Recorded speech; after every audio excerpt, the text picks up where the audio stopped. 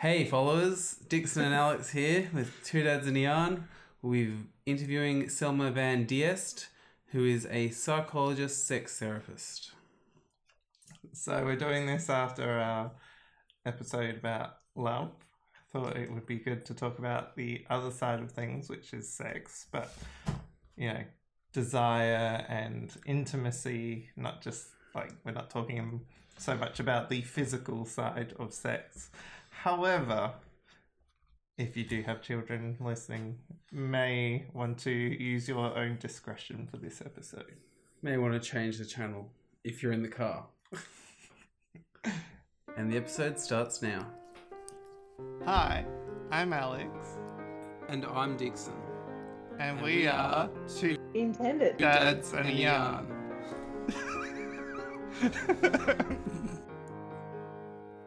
Hey guys. Hello. Hi. Hello. How are you going? We're going all right. How you doing? Yeah, good. So thanks for agreeing to do a chat with us. No, happy to do so. And I think it's just an amazing opportunity, what you guys are doing to give people information about certain topics that they might find hard to find other information about. I just want to have more people listen to it so they can actually listen to indeed your story and understand what you guys are going through and how that has been for them as well, and to feel maybe less isolated or less like a stranger. Yeah. So Selma, so what do you do? Well, I'm a clinical psychologist. I'm also working as a sex therapist, and that's more. I usually say to people when people ask me like, what is a sex therapist? I usually give my answer to say, well, I'm a psychologist who's not afraid to talk about sex. And actually, my main focus in my practice is around gender, sex, and relationships. I am trying to also provide therapy or at least a place for conversation for people who are maybe also at times feeling quite excluded because of their gender diversity or relationship diversity. And so that's kind of where I'm specifically kind of focusing on. Okay. And is there many other people in your field of work, or are you a pioneer? Well, there are two universities offering the Master in Sexology. I've actually done my training in the Netherlands. That's where I'm originally from, hence the funny accent. There are quite a few people doing that training course, but you don't have to be a clinical psychologist. So that's maybe the differentiation. Some people might be a GP with a sexual or focusing on that sexual background, or you might be a medical practitioner, or indeed a counselor, or any kind of maybe more different kind of background. So, and what brought you to doing sex therapist work in the first place? Well, when I was doing my training in psychology in one of my first years or so, I had this seminar from one of the sex therapists in the Netherlands. And the way that he was describing the work that he was doing and the types of clients he was seeing, and I thought, that sounds really fun. And after the seminar, I kind of went up to him and I said, okay, so how do you become a sex therapist? And he's kind of taken me a bit under his wing and has given me a bit of guidance in how to get to that path. And so I started doing the additional training and migrated. When I migrated to Australia about 10 years ago, I found my connections with the kind of Australian Society for Sex Therapists and kind of connected to them as well, and kind of been on that pathway ever since. But in the beginning, I was more focusing specifically maybe on sexual dysfunctions, and where it was very much like, oh, this isn't working. How can we improve that? And I think I have kind of found a bit of my pathway into a bit more of the gender work and relationship work, because often when people are talking about sexual difficulties, they're also talking about relationship difficulties, or it's usually some sort of combination of the two. I'm not very good at these. This sort of stuff comes pretty naturally for me. Lots of people go quiet when we talk about sex. Yeah. So how do you find the culture in Australia around sex? Like, I tend to find, I think we're probably less prudish than Americans, but I don't think we're that open about it when it comes to discussions and things like that. Yeah, exactly. And I can imagine where you're coming from. Of course, I'm very biased because I'm coming from the Netherlands, like where probably you would even just talk about, well, sex to your neighbor, but it probably, like, there are lots of different situations where you would just sit in a pub and you would just discuss how your sex life is going, and that's a very normal question. But so that might be a bit of maybe the too liberal side of things, where you sometimes also feel like, well, we could also have a boundary there, and let's maybe not discuss certain things. But it's helpful when you can just kind of chat to peers as well, because of course I'm on the other hand biased as well, because people come to my practice and they know that I am a sex therapist as well, so they can actually talk about sex. So when people have started to feel comfortable with me, and in our maybe first or second or third session, they do ask all sorts of questions. And I sometimes feel like, oh, people can actually be very open or can actually discuss lots of things as long as there is a very trustful relationship. And so I think maybe that's the difference I'm noticing in maybe in some other countries. There might be, at least some of the countries where I've got some experience with, there might be a bit more openness in general. And so people might not need to see a sex therapist as much because they have already been able to ask a question to one of their peers or friends. In Australia, it depends. Like I was working in previously in a psychology practice, and where they said like, well, we might not want to promote that very openly on our website that you're working in that field. And I said, well, I think that would actually be really good that you're actually putting it out there. Yeah. So working in my own practice, I'm putting it out there that I'm actually not afraid of talking about sexual issues. And lots of people can then find you and ask questions, and it can be very simple questions, but they just haven't had the opportunity to talk to anyone about challenges that they might be experiencing. Are there any questions that pop up more often than other ones? Like, is it just like oh yeah, I'm expecting this question, here we go? Yeah. Well, it is sometimes maybe some questions around porn use, or those kind of questions where it's almost like that you hear that they want to express something, for example, and they are not too sure how you might feel about it or how you might respond to certain things, or and sometimes it's very open, honest, general questions like, I maybe usually come quite quickly. Is that normal? Or even like maybe a bit more of a male question where they say like, I've had some questions like, I'm losing my erection after I've had an orgasm. Like, is that normal? And I'm like, yeah. Like, so you can actually kind of, but sometimes it's been an actual worry, but they haven't like, and then again, of course, maybe coming to the topic of porn, where some people, that's their only way of getting some sort of sexual education. And of course, it is the worst kind of sexual education you can get, because these people never lose erections, and they only kind of come to an orgasm after 25 minutes.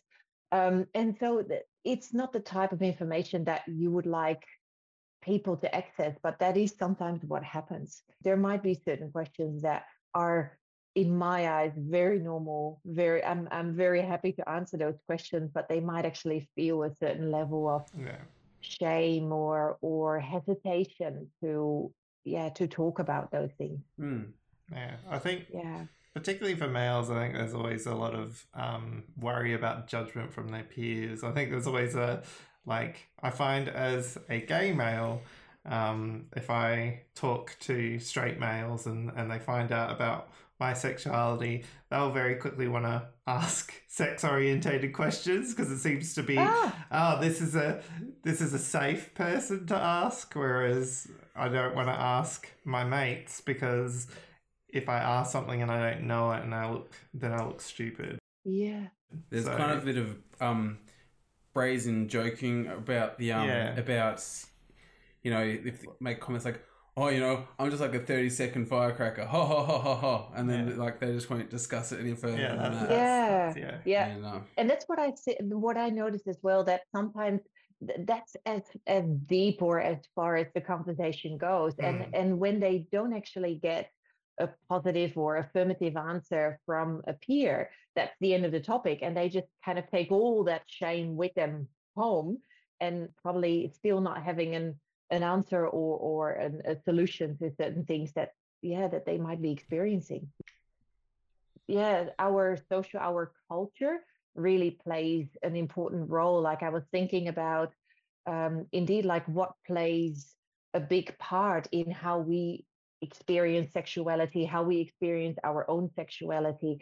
And some of those things are just so embedded in our social and cultural background, that like particular things are so different. And we were just talking about different countries and how you talk about sex, but that's maybe a Western and another Western country. But if you are talking about Japan or China or other maybe Asian countries where talking about sex or even just mentioning outside of your own family is just not done.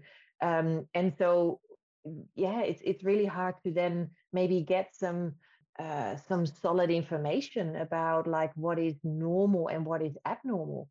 And a lot of people are just kind of walking around with a lot of those questions in their minds, and it can create a lot of stress. The purpose we thought we'd hook up with you is because, particularly parenting, obviously we're on our journey to hopefully become parents, and hopefully reasonably soon. And I've talked to quite a few new parents, but most of them are straight parents because they're the easy ones to access. A lot of them have had issues, obviously, in their sex life after birth because of physical demands on the woman, and then after that, like being very time poor, being time poor, and never sort of getting back into intimacy as a habit, and then losing that privacy as well of having another person in the household or multiple people over the years. So So is that sort of something that you've noticed as a trend? Is that something that you are often chatting with potential clients about? Yeah, it's indeed a topic, and whether indeed, like, of course, I know your podcast is more around gay or same-sex attracted people, but I think there are also a lot of, maybe to make it even more inclusive, like even the trans community or people who are not identifying according to binary systems. So I think there are lots of people who are in these kind of dilemmas of feeling that they something has changed. And of course, yes, there are, like, I totally understand what you guys are saying, like the changes in time restrictions or energy restrictions or physical restrictions. But I think what's also quite important is also maybe that change in role patterns of you're going from a diet to suddenly like looking after a third person. And that third person in the relationship kind of needs to find a place somewhere. And of course, I sometimes indeed say to kind of new parents, like, if you had to draw like a diagram, like where does your newborn or your child, where does it sit in that triangle? Is it almost like the two parents on either side, and sometimes the child almost like in the middle? And of course, and that can happen, but it means that creates a change, a shift in your connection to your partner. When that changes, that of course has an impact on the levels of intimacy and levels of, maybe even levels of attraction that you might feel towards your partner, because you might not see them just as your partner, but they're also now a parent. And you might actually feel that they, at times, maybe you feel quite proud in how they are parenting, and you might actually, through that pride that you're feeling, you might actually feel more attracted to your partner. But it might also sometimes kind of create the opposite, where you say, Mm-hmm. the way you handled that situation today with our child was just not okay, or I don't agree. And so suddenly there's a third person in that relationship that is creating an obstacle in that connection that you can experience with your partner. So, in terms of that additional tension, is there any sort of advice that you would give to people to sort of mitigate it as much as possible when they're first starting out? Is it more of a case of let's make sure that you have dedicated like times to talk and reflect, and actually working on your relationship is more important than trying to make the sex happen? Yeah, absolutely. And I think that's you're saying something quite important there, actually dedicated time, because that is, of course, in this whole situation where you're already quite time poor, um, kind of creating, because you also want to maybe create specific moments where either you're parenting together, you might actually want to have a bit of alone time with your new child, because you also want to get to know, you want to bond one-on-one. But then there's also a need for indeed that alone time with your partner. And of course, lots of new parents are also a bit maybe afraid or ashamed again of maybe social expectations, like when you're finally maybe becoming parents, something that you've been looking forward to for such a long time. Um, and then to kind of say like, oh, but we also need a bit of time for ourselves. So can we find someone who might actually kind of babysit for a little bit of time so we actually can bond together as well, which is such a maybe a bit of a social taboo that I often also hear in my practice, where they say, well, we actually, except for the times maybe where the child is in bed, or we don't really have that alone time. And so the alone time is dedicated or is directed by the little sleeps that the little one is doing. And I'd say, well, indeed, like that alone time with your partner is also so important. Maybe even just connect with each other, not so much also about parenting, but also to like restoring some of those old connections of what kind of connection do you still have with each other besides being parents now? Because of course that's a huge change and it is a big part of your life.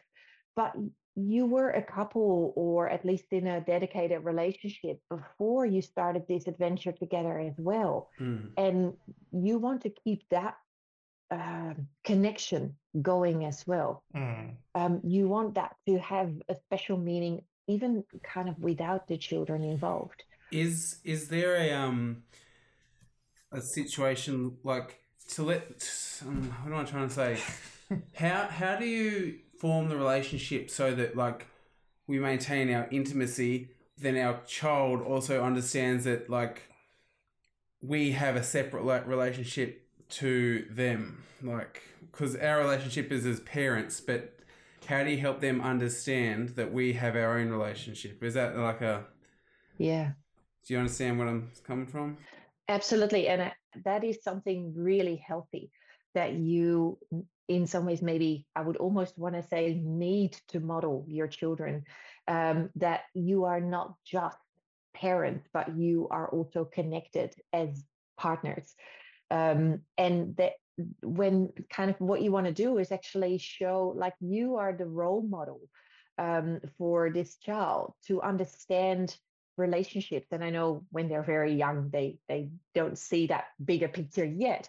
But each time that you're showing that there can be affection between the two of you without the child somehow being involved in some sort of way, it creates a sense that the child also learns that there is a safety in that connection for the two of you, that you won't forget about the child, but the child also learns to deal with maybe feelings of jealousy or envy or all sorts of healthy behaviors such as waiting for your turn, kind of when you can be involved into that interaction again.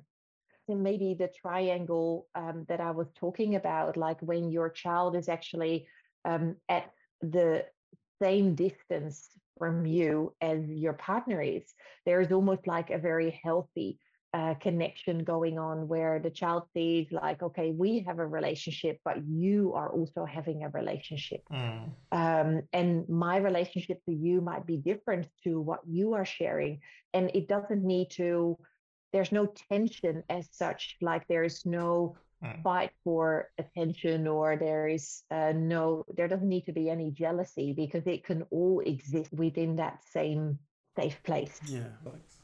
So in terms of finding time, are there any particular, so outside of like getting a babysitter, are there any other particular strategies that seem to be the best way to help people manage finding the time to be intimate in the first place? Because yes, babysitters would be great, but obviously lots of new parents struggle to find babysitters, or aren't comfortable enough with their child leaving them yet, that then they sort of, sacrifice all their time. So then they're trying to, how do they find those moments? Yeah, a good question. Again, I think there's what I usually say to people is like, you want to use all the opportunities. And sometimes when we think in big examples, it's maybe a bit similar to when someone kind of wants to be more active. They might think like, I need to go for a huge run or a huge hike, or I need to go for this 2-hour session at the gym. And I say, well, if we just actually kind of focus on the little moments where you've left something upstairs. And so this is an opportunity for you to kind of walk the stairs, walk down, just by grabbing that one thing that you forgot instead of leaving it for later. So actually kind of grabbing those tiny little moments where you can create a certain level of connection, because either you can do one big moment, or you can create all sorts of little moments throughout the day. And whether I often say to people, like, intimacy is also a feeling that we are experiencing with a partner, but it doesn't always need to be, they don't always need to be physically present. So you can feel very intimately connected to someone because they are just sending you a very lovely message during the day, and you're not there, but you just kind of, it puts a smile on your face, and you suddenly kind of feel like, oh, that's so nice, you're thinking of me right now. And that creates a moment of intimacy, a moment of connection that you can create in lots of different opportunities. And I think, well, sometimes in the beginning, you have to be realistic. That indeed, for all the reasons that you just mentioned, and sometimes you don't have a babysitter, or you don't feel comfortable with already kind of leaving your child. And so it's creating those little moments of intimacy. And that might also be something that couples can discuss with each other. And I often ask them, like, what do you see as connection or intimacy? Like, how do you create a connection with your partner?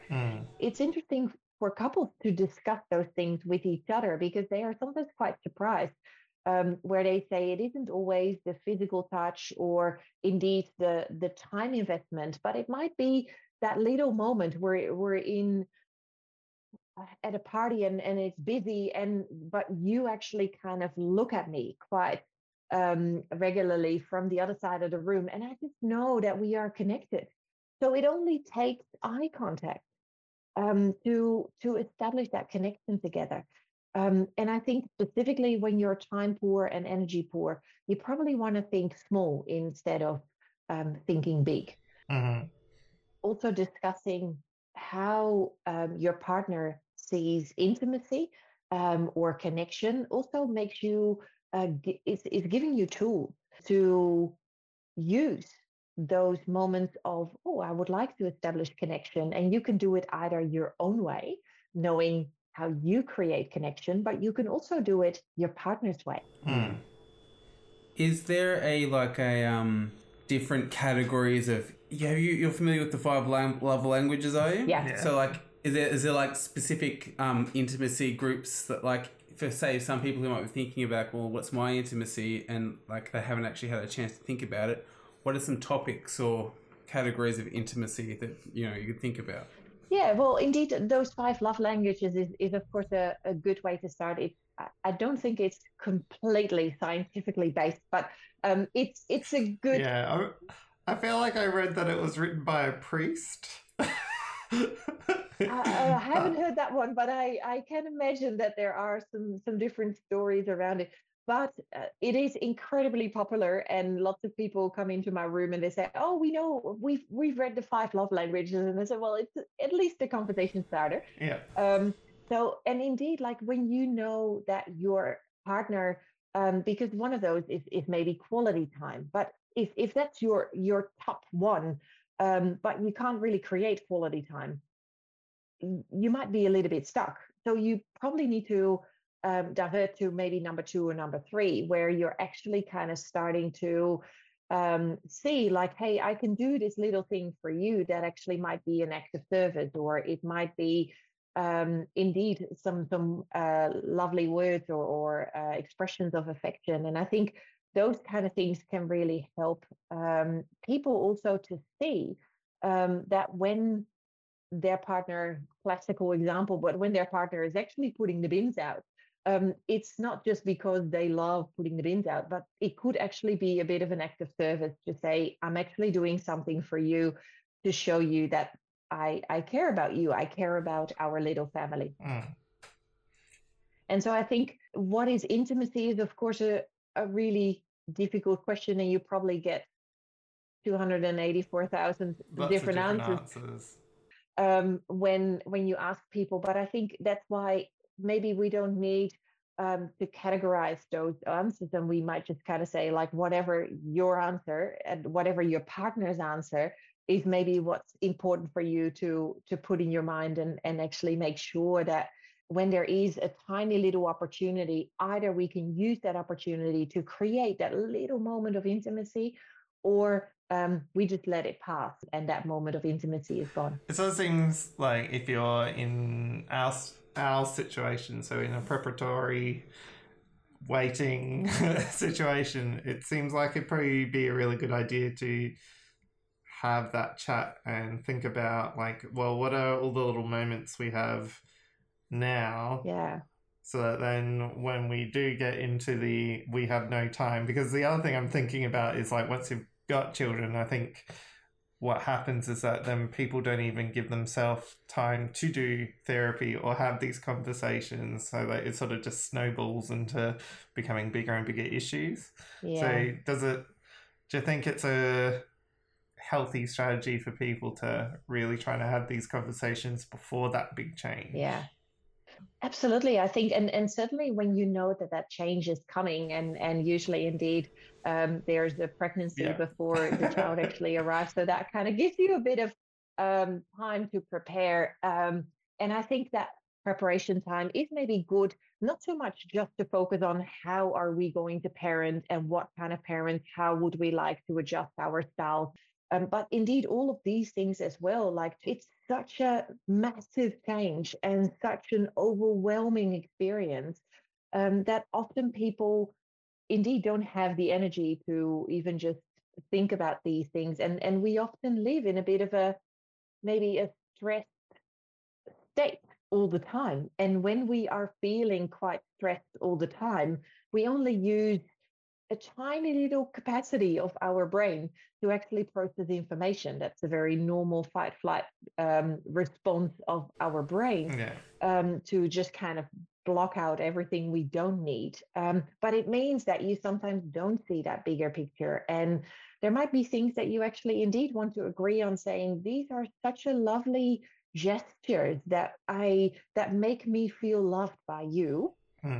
Or make me feel attracted to you, or are creating a bit of an tension or sexual attraction, a certain state of arousal, are those kind of things that we could at times reflect on, like maybe have a little reflection session after a couple of weeks into parenthood and kind of say, oh, how are we going?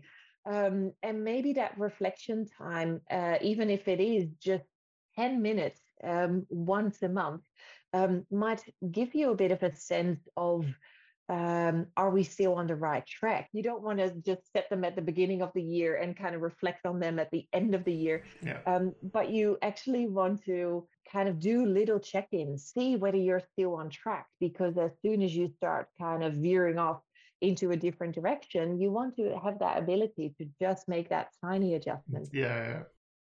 Feeling connected to a partner is so important in establishing that sexual connection as well. So you want to kind of keep the two of them going. It's really hard to, I usually say to people, like, it's really hard to feel attracted and aroused by a partner that you haven't really seen all day, and suddenly it's there. You kind of, it's almost like having sex with a stranger. Like, well, it could be your thing, but it might be something with your partner where you actually kind of need a bit of that, like, foreplay. And I don't mean foreplay and as in just in the bedroom, but you almost like throughout the whole day. Yeah, mental foreplay. Yeah. Does libido get affected? Becoming a parent and people's libido maybe dropping because of all the factors of stress and time poorness and stuff like that. Like, is it a use it or lose it situation? That's what a lot. A lot of people are super afraid that it's a use it or lose it situation. Yeah. I think one thing that's maybe quite important to note about libido is it isn't something that you are born with and you just use it up. It's also not something that is always present, like spontaneously, like what I often refer to or explain to couples, despite their gender or relationship type, is that desire is actually something that a lot of people think that every sexual interaction starts with desire. And I often explain that desire and arousal can at times really kind of play a little catch-up game with each other, because there are lots of different ways to create arousal. When people are asking, like, how do I create desire? And I say, well, let's talk about how do you create arousal? Because I think that arousal speaks a little bit more to our minds, like it feels a little bit more tangible. Like when you ask a person, like, what kind of things do you find arousing? They often have some sort of answer to that question. And often desire comes somewhere along that interaction. Like when you really get aroused, often your desire increases too. And so when people say that, indeed, talking about libido, and it feels so untangible, and it is like it really feels like a big issue.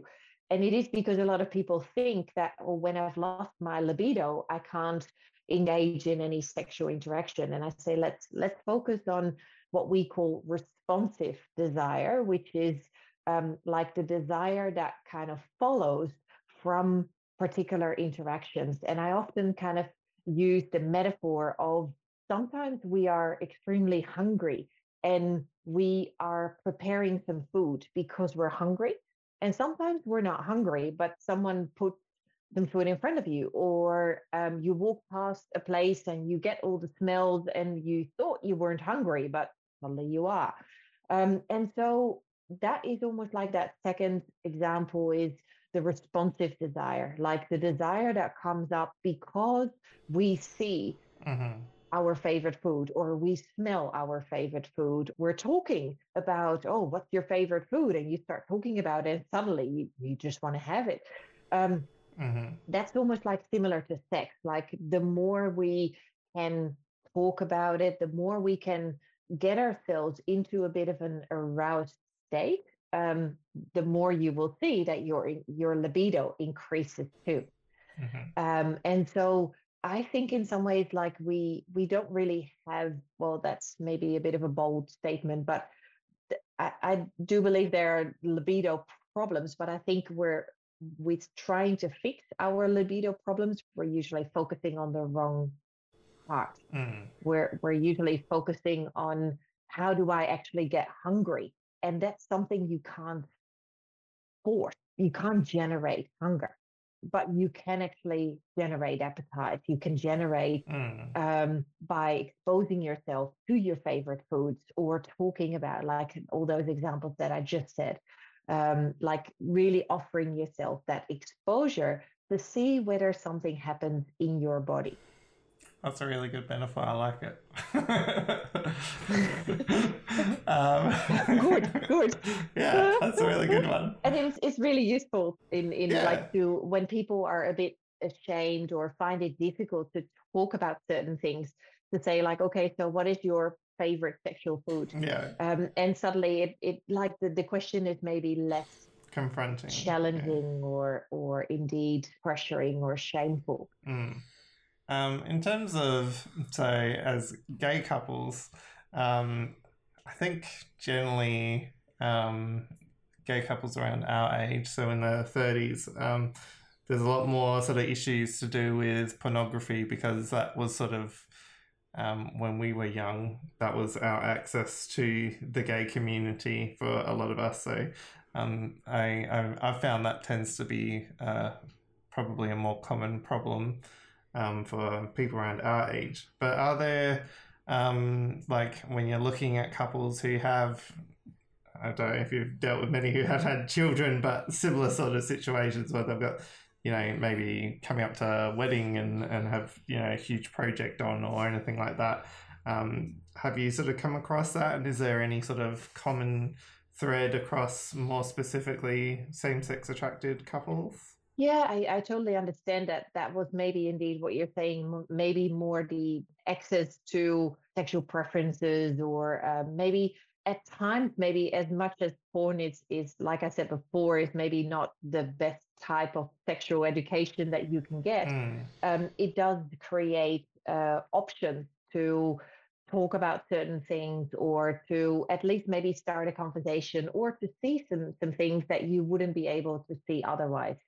And so I do understand that I think there is certainly an place for porn in society. Like, I'm not an anti-porn sex therapist. I think I'm just more focused on kind of having a positive attitude towards sex. And I think that positive attitude means that you want people to be comfortable with the things that they engage in. You want that to be consensual. You want that to be communicated about. And that's what I think with porn as well. Like, you want for that to be maybe a conversation starter. And I know that maybe takes a bit of the tension or arousal away, but like when you are not doing it in maybe a sexual moment, but you might be watching some porn together and say, hey, what they're doing right there, like, is that something that you feel comfortable with? Is that something we should try? Have you tried that before? How was that for you? And so if you're actually using it as a way to discuss and to manage expectations, I think that would be maybe a very healthy way. And also, when you know that there are particular types of porn that are arousing to the both of you, of course, there could be a place for even just watching it together, or if there is some sort of maybe consent or agreement around like what kind of place porn takes in a relationship. But I think what is also the problem in lots of couples is that the topic is not discussed, and so it's a very secretive part of the relationship. And people just don't know how to deal with that secrecy, or how to bring that conversation more into an open conversation. It's not all bad, and it helps maybe some people to set boundaries. Like, if you were to ask your partner, like, hey, what are your boundaries in a sexual sense, you might kind of feel like, well, I don't know. But when someone actually says like, oh, so this, would you want to do that? No, that, no. Okay, good. Yeah. That's a boundary. So I think that could help all sorts of couples, gay couples, open relationship couples, whatever kind of couples there are. It could help them in setting those boundaries and starting those conversations. So using it as making sure that it's a tool in the relationship rather than a replacement of parts of the relationship. Yeah, absolutely. And I think I often say to people as well, like about maybe sex positivity, like maybe that's one of those questions that comes to mind, like what is the place for masturbation and when you're in a relationship with a partner? And I always think, great question. And I often kind of try to say, like, well, I hope that it can actually have a place in your relationship. Again, like sex with yourself versus sex with a partner is just something quite different. There are lots of things that are not happening in a partner relationship, and there are lots of things that are not happening in a masturbation situation.